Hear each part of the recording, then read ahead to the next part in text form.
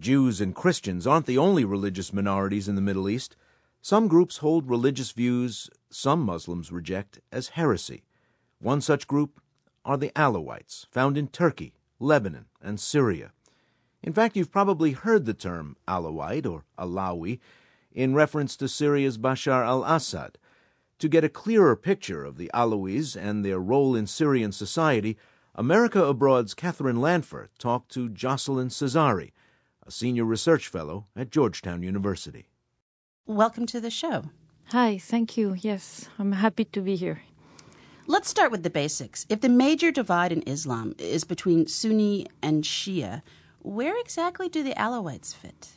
They fit on the Shia branch or subgroups, and it's true that Sunni and Shia is a major difference in terms of theology and practice.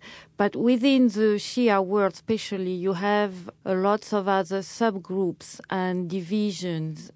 You have the Twelvers, which is the group that you know in Iran or in Iraq, and you have other groups. So you see, we are here on a very complex, diverse kind of religious world, and the Alawi are a tiny group within this Shia world, I would say. They have borrowed some parts of their theology and rituals from Christianity. They are also secretive, and they are not very proselytizing group. You cannot become an Alawi. You're born Alawi. For people first encountering them, the fact that they incorporate tenets of other faiths, such as celebrating Christmas, well, what else do we know about their belief structure?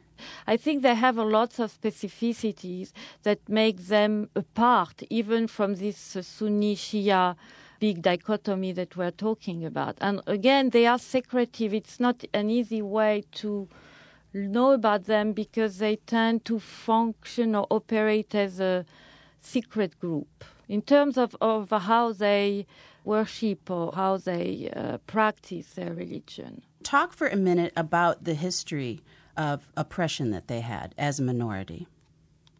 Under the Ottoman Empire, minorities were not automatically oppressed. Actually, quite the contrary, despite the visions. The Ottoman Empire was a very multicultural, multi-religious political entity. There were big differences in terms of rights and privileges if you were a Muslim or not, and especially if you were a Sunni Muslim and not a Shia Muslim. For the Alawi, because there were a specific Shia group, they faced indeed much more resistance or discrimination because they were also not quite legitimate for Sunni population as well. But otherwise, I would not portray the whole system of religious minorities before the nation-state as a place dangerous for minorities.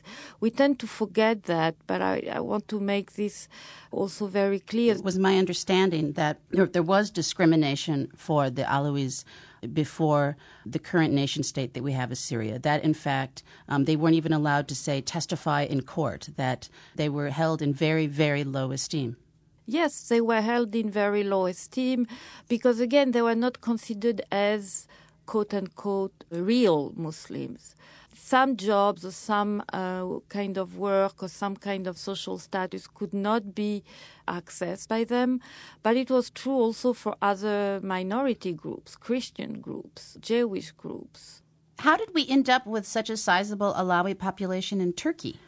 Because it's part of the mobility of people. Don't think of Turkey as you see it today. Think of the Ottoman Empire. There was no boundaries there. At the time, the logic of mobility and identity were religious, linguistic, or ethnic. And in this sense, the group expanded in different directions, and then the nation-state came, and there was some kind of boundaries and limits put on the groups. We had a group that was covering different provinces or different territories according to their own cultural expansion, but it didn't fit or meet the boundary of the nation-state that were imposed by the colonial powers. If they are such a minority, how is it that they have such a strong hold on power? They have a strong hold on power because of the legacy of the French presence in the region. The French faced a huge resistance from the Sunni. They were building alliances with other groups, including the Alawi. And that's how they became so important in all the military apparatus. And it became solidified or established with the creation of the Syrian nation state. So how have they kept the power, though? They kept the power with different ways. First, they were clever enough not to create, I would say, a sort of Alawi state. They considered Sunni Islam as the religion of the state and the majority. It has been central in the way that allegiances and loyalties were built in some part of the administration, and especially the military.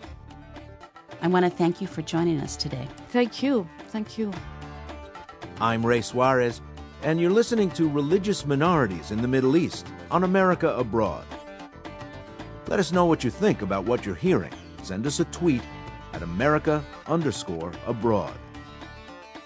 Check out our website, americaabroad.org, to see a photo gallery featuring Egyptian Christians.